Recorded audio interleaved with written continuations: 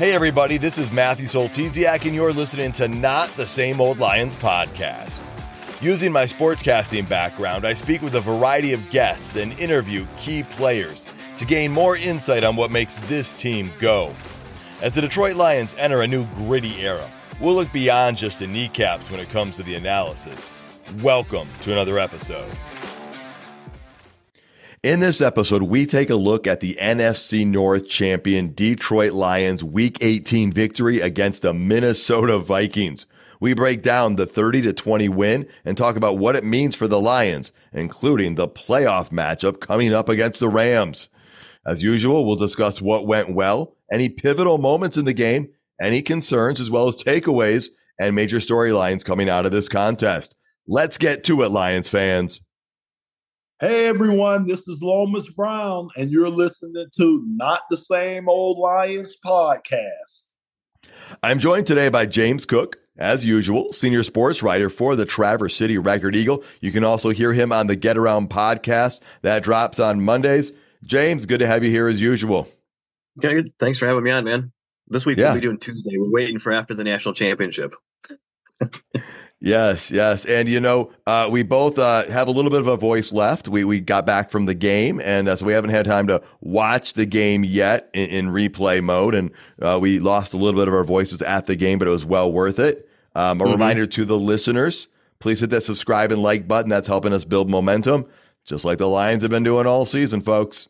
So right after the game, here's what Dan Campbell had to say. I thought they did a heck of a job coming out of what we did last week. It was a tough loss, and to come in this week, man, mentally locked in, ready to roll, right mindset. It was a back and forth game, but I thought all three phases we complemented each other and really came out, to finish this season off the right way and get a win. And now we've done all we can do to this point. We bounced back. And that's I feel like that's one of our qualities. That's one of the things about us that I think makes this group special. Is it is a resilient group. They're able to overcome adversity, snap back, and they've done that again. You got to have the right players. We got the right players and the right coaches. James, it is great to see the Lions win this game and bounce back from what happened in Dallas. There were no lingering effects, it didn't feel like, and the Lions haven't had any back-to-back losses all season. That itself is an impressive feat. Yeah, it is. I mean, that's a testament to how much they can bounce back from when they do not have the greatest game. To not lose back-to-back games is something you don't see a whole lot in the NFL this season. I mean, we were kind of brainstorming and came up with only one or two other teams in the league that are able to do that this year. For sure. And again, people wondered, how are the Lions going to react after everything that happened in Dallas? And well, you know what? They reacted quite well and they came ready to play. We got to see some new additions or some old additions renewed, if you will. And so let's talk about what we liked in this game. I'm going to start with the passing game of the Detroit Lions. I liked that. Jared Goff was 22 of 32, 320 yards, 2 touchdowns, 0 interceptions, 0 fumbles on the game. And he found Amon-Ra St. Brown, 7 catches, 144 yards, a touchdown. He also was able to connect with Khalif Raymond, Josh Reynolds, Sam Laporta, Donovan Peoples-Jones, James Mitchell, and even Dan Skipper had a catch. I just want to say the passing game looked pretty good. Goff looked great. Yeah, I think this is maybe one of Goff's best games as a Lion. And that's saying something. 72% completion, 320 yards, two TDs, no turnovers. Only took 1 sack, QBR of 124.5. That's pretty crazy. Yeah, that's our quarterback, and that's the quarterback of our offense, which, by the way, scored 58 touchdowns this year. That is the most in franchise history. The yards they accomplished, that's also the most in franchise history. And so that was great. I love seeing that in the game today.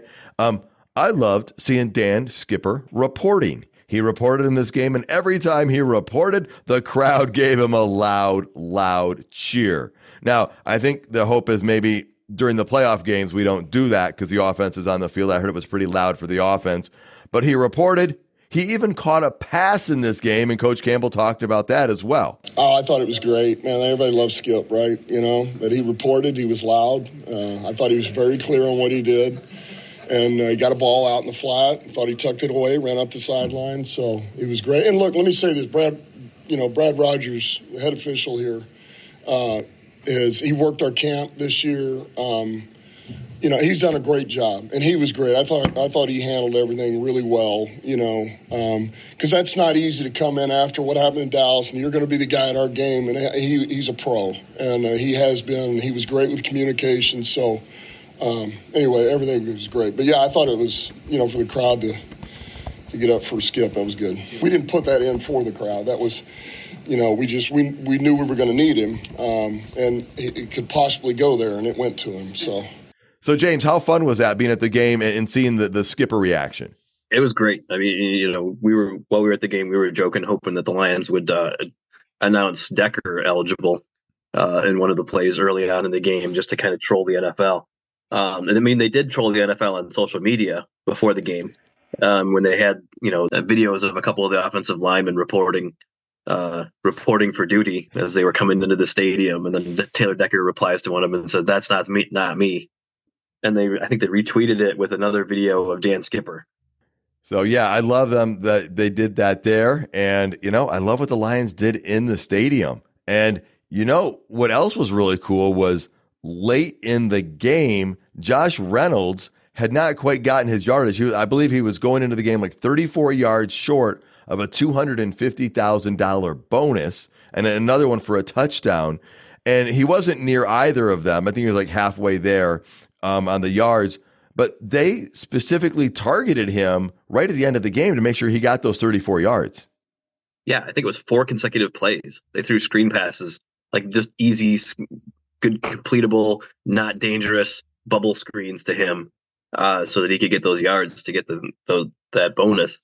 And that's what a player's coach does. He takes care of his players and makes sure they get that. He's a free agent after this season, so that's going to help with him re-signing with the Lions, because he's a very good, useful part of that wide receiver core. So, I mean, that's just one of those things. And, people were complaining about, why are the starters playing? And everything like that. It's like those kind of things are why the starters were playing.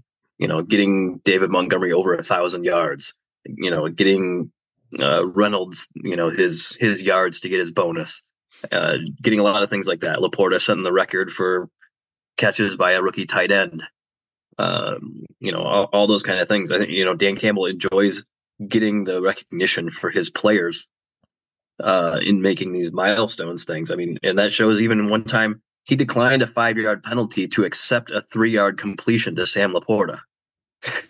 That's incredible. Yeah, that is appreciative of your players and what they do and making sure they get recognition. And after the game, they asked Campbell about the players and whatnot. And he said, listen, we've got 53 guys on the roster. These aren't his exact words. I'm paraphrasing, but he goes, you have to play players. People have to play, and you've got to be careful about it, of course. And, Campbell said, last night I prayed for the player's safety. He goes, I do that before all the games.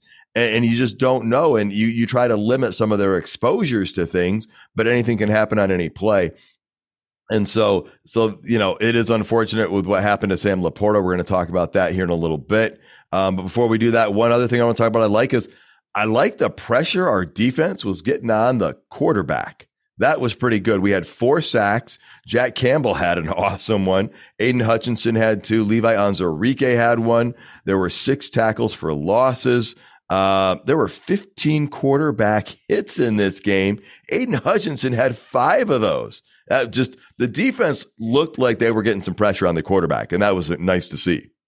Yeah, and it was nice to see them getting home after, we've noticed the last few weeks them generating a lot of pressure, but not finishing it off necessarily. And even pressure without getting a sack can still be useful. But to get the sack is even better. And they were doing that today, which was very nice to see. For sure. Now, let's move over to things we didn't like or any concerns we had. I think the biggest concern of anybody is Sam Laporta and his health. After the game, we all, I think if you listened, you heard that Dan Campbell said, it's not as bad as it looks. but it isn't good still. Like, and so it sounds like, he might miss a game. You never know. It could be more than a game. What we don't know. They're going to do more tests on Monday on this. But the good news is it seems like it's not as scary or season ending like maybe it could have looked. Yeah, and and we even heard people at the stadium, questioning, why are the starters playing and all this. But I mean, I think that goes back to Campbell and being a player's coach, and I bet he gave every one of those guys the option: do you want to play today or not? Every one of them said yes. Well, the other thing is Campbell pointed out they had 2 tight ends, right? They had 2 tight ends, so people got to play. I mean, and you can't just sit Sam Laporta and bring somebody else on the roster when there's no space for somebody on the roster. So you have to play your players. Now, you are able to selectively let some of them sit if that's the situation, but the Lions were also still alive for the 2 seed. And while the odds were maybe not in the favor, you saw the falling apart of Philadelphia. And you never know what'll happen with Dallas on the road, even though it was against Washington. So, I mean, could you imagine not winning this game and then having those 2 teams lose and you missing out on the 2 seed? Yeah, I mean, that would have been pretty horrible too, and kind of, I think, damaging to your psyche going into the playoffs, thinking what could have been, had we gotten the number 2 seed, get 2 home games, or maybe even get the number 1 seed. The 1 seed was locked up, so that wasn't an option. Yeah, if they had gotten, the 2-point conversion the week before, the 1 seed still would have been in play. But yeah, getting that 2 seed would have been nice. And even the Dallas Washington game was pretty in doubt into the second quarter. That was a close game until Dallas finally started pulling away. But you saw a lot of teams, even teams that did sit guys, played a lot of their starters. I mean, the 49ers, yeah, they sat Brock Purdy, but they still played Brandon Ayuk. They still played Deebo Samuel. I mean, those are star players for them that if they get hurt, that's a huge thing too. So even these other teams and the 49ers really didn't have anything to play for, but Deebo Samuel still played. Oh, for sure. And the other part is we talked about this. The Lions have not had back-to-back losses this season. And we've talked for weeks now. You don't want to back into the playoffs. Even though things are clinched and we've driven in, you're going to feel so much better the rest of this week as you prepare for your first home playoff game, having gone out with a win, finishing the season off 12-5. So there's where we sit with that. I want to bring up a couple of things I didn't like also. A chronic one, 3rd and long, getting off the field. I think it was a 3rd and 30, and we didn't get off the field. And there might have been another 3rd and long. We got to fix that thing. I don't know what it is, but we got to fix the 3rd and long stops. And then we lost the time of possession in this game. And I don't know what happened there. I guess Minnesota had some longer drives. And I guess it was we couldn't get off the field on 3rd down and once on 4th down. And so that would have been a nice thing. But those were a couple of things I didn't care for that kind of were like, all right, let's get those things fixed up for next week. Yeah. And the Raymond injury is another concern out as well. It sounds like he'll probably miss a game potentially. So you could be without those 2 guys, but there's, you can still hope that maybe you get James Houston back next week too. Yeah, you saw Lee McNeil come back this week. You saw C.J. Gardner-Johnson come back and play well. So did Lee McNeil when he was in there. So, hopefully James Houston could do the same thing.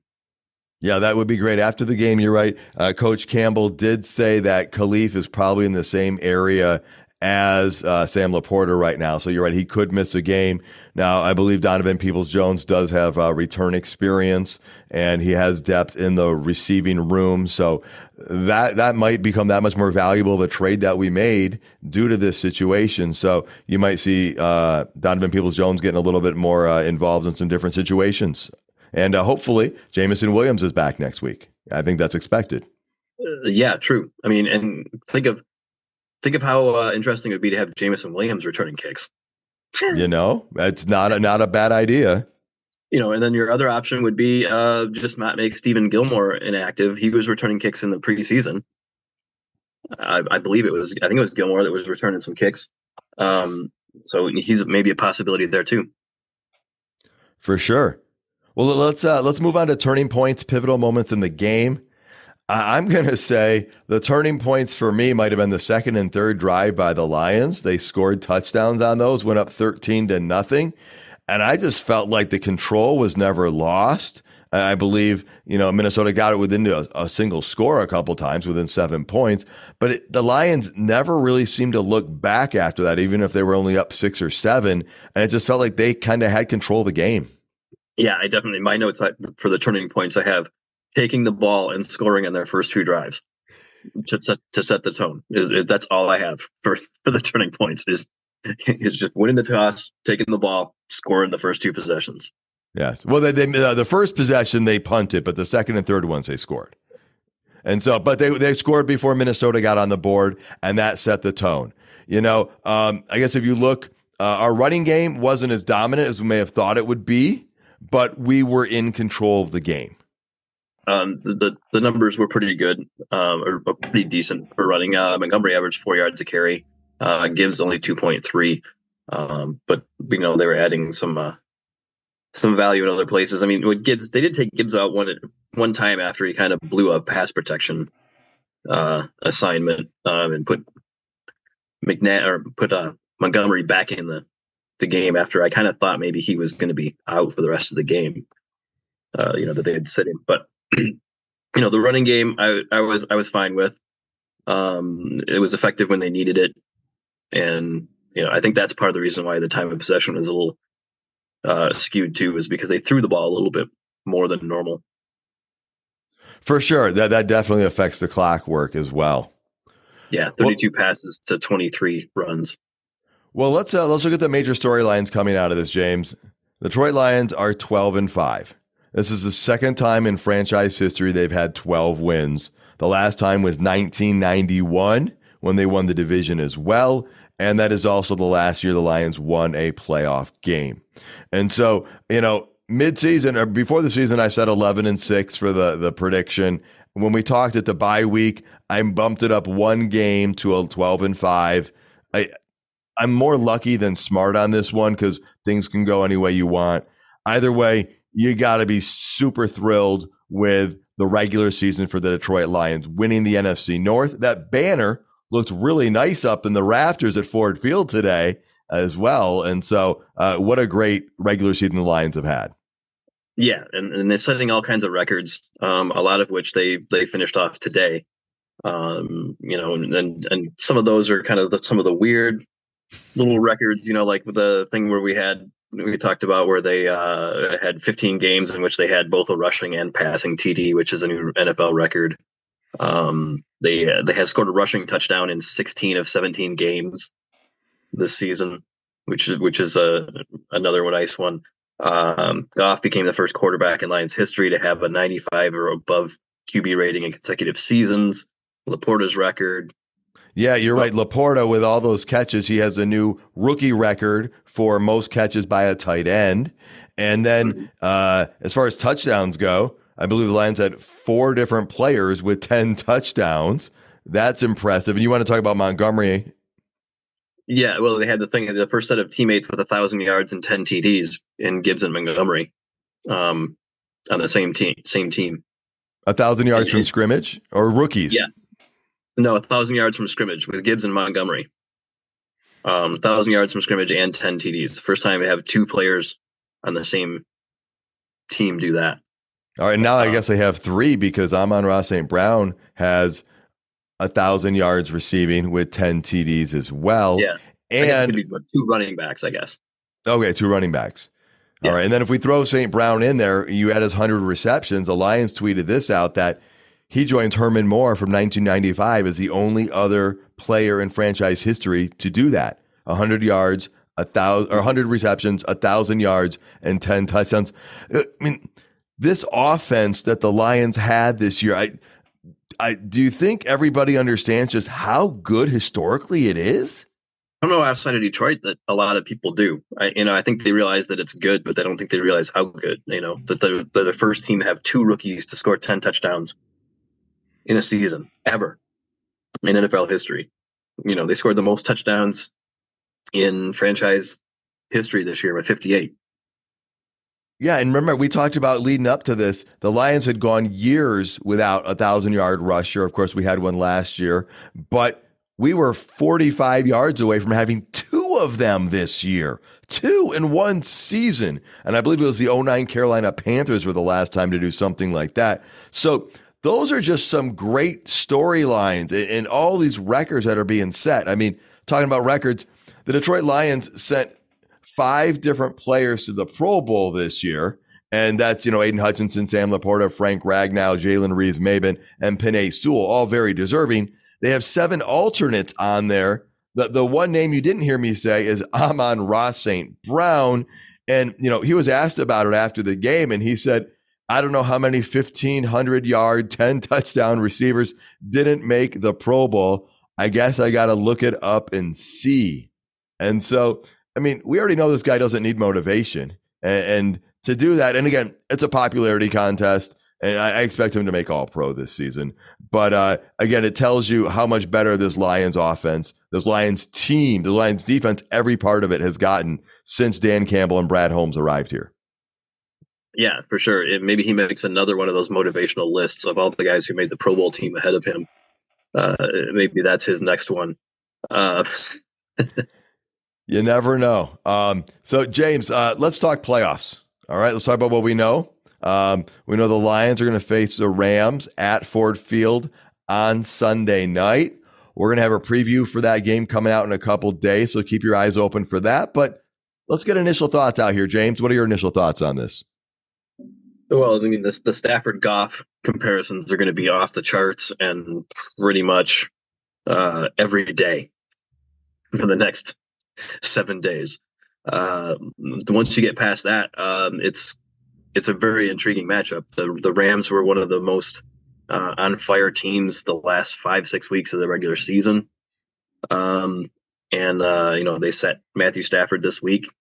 You'll see if maybe he's rusty. I think that's another reason why Dan Campbell didn't want to set guys, is the history of teams resting starters in the last week of the season and then being rusty again in the first week of the playoffs and not doing as well. Yeah, there's a very good chance. I mean, remember the Titans a couple years ago had the bye week and then they lost at home. But yeah, the Stafford, everyone talks about Stafford coming back to Detroit, and a couple things on that. One, I really I think maybe the word frustrated comes to mind about the national narrative that the Lions wasted Stafford. And that's just not true and not accurate, because we did have some good teams with him here. And so it wasn't like, so I just think that's a easy generalization that people who don't understand enough information can just make and sound somewhat intelligent. I also want to point out that everyone's talking about Stafford back to Detroit, but Jared Goff was thrown out of the LA Rams organization. He was traded away. Stafford asked to leave Detroit, so Stafford should have no hard feelings against the Lions. We gave him what he wanted. Jared Goff, though, is going up against a coach who didn't want him anymore. And so there's a lot more to that. And Brad Holmes is going up against an organization he used to work for. And I'm sure they left amicably, but there's a lot to this game. And you're right. This is going to be a really good matchup. Yeah, and you got Reynolds. I mean, the Rams are a team that let Josh Reynolds go, and the Lions reclaimed, let him kind of reclaim his career in the NFL. So that's another one. And, I think that, it is, I think, a kind of a revenge game for Jared Goff as much as it is for Matthew Stafford. I actually don't know that it's a revenge game for Matthew Stafford. It's just a playoff game, which is going to be important to him. But I think it's a revenge game for Jared Goff. I think he has more motivation coming into this game than Stafford does. I agree. I definitely agree on that aspect. And the game is going to be Sunday night. We thought the Lions would be playing the Monday night games that had the best storyline, but it looks like the Eagles and the Bucks are playing Monday night. And I'm just going to guess that knowing whoever plays on Monday night is at a competitive disadvantage for week 2 of the playoffs or round 2 of the playoffs, they put those two teams on there because that would be a lower seed, a 5 and 4 versus a 1 or a 2, or not a 1, but a 2 or a 3 from either one. So that might be the reason. Either way, I'm excited for Sunday night football at Ford Field. Lions hosting the Rams. James, Any final thoughts before we get out of here? Well, it's interesting on the scheduling that they grouped the NFC and the AFC games. The AFC games are essentially the first 3 games of the weekend, and the NFC ones are the last 3, so that they'd be close to each other, so no team has a great disparity in recovery time before they have to play the next week. Great point. That makes a lot of sense, and I'm appreciative for that, because then, again, it keeps down that competitive disadvantage or advantage point to try and keep things as equal as possible. All right. Anything else you want to hit on, James, before we get out for the night? It was nice to see C.J. Gardner-Johnson playing well. There was a couple of kind of busted coverages in the secondary here and there, but I think a lot of that was due to the fact that they were putting new people out there. Jerry Jacobs had some good plays, but he kind of freelanced on 1 or 2, and C.J. Gardner-Johnson kind of tried to make up for that and got out of position himself once or twice. So, yep, I think you're talking about Kirby Joseph on those plays, right? Yeah. Sorry, yeah. It's all good. It's been a very long day for us, and yeah, it was great seeing CJ out there and Iffy together. Yeah, and then Kirby Joseph had some nice plays, but was out of position on a few others. So with that 3 safety rotation, it's going to be interesting to see how that shakes out. I mean, you didn't see Tracy Walker play, I don't think, a single defensive snap. He just played on special teams. But you saw Will Harris for a little while, which was baffling. Yeah, that was a surprise to see him out there. But great atmosphere at Ford Field, folks. The Lions actually had like indoor fireworks going off, which was pretty cool. And I just can't even imagine what it's going to be like. That was the season finale, and next week is the playoff opener. Home playoff game, first time at Ford Field. We all know that story. James, thanks so much for being here and talking Lions as usual. No problem, man. Thank you. Thanks for having me. Folks, thank you so much for tuning in. You can find all the episodes at notthesameoldlions.com. If you're listening on YouTube, please hit that like button. And while you're at it, tell your friends about the show and please subscribe regardless of your listening platform. Until next time, stay gritty, my friends.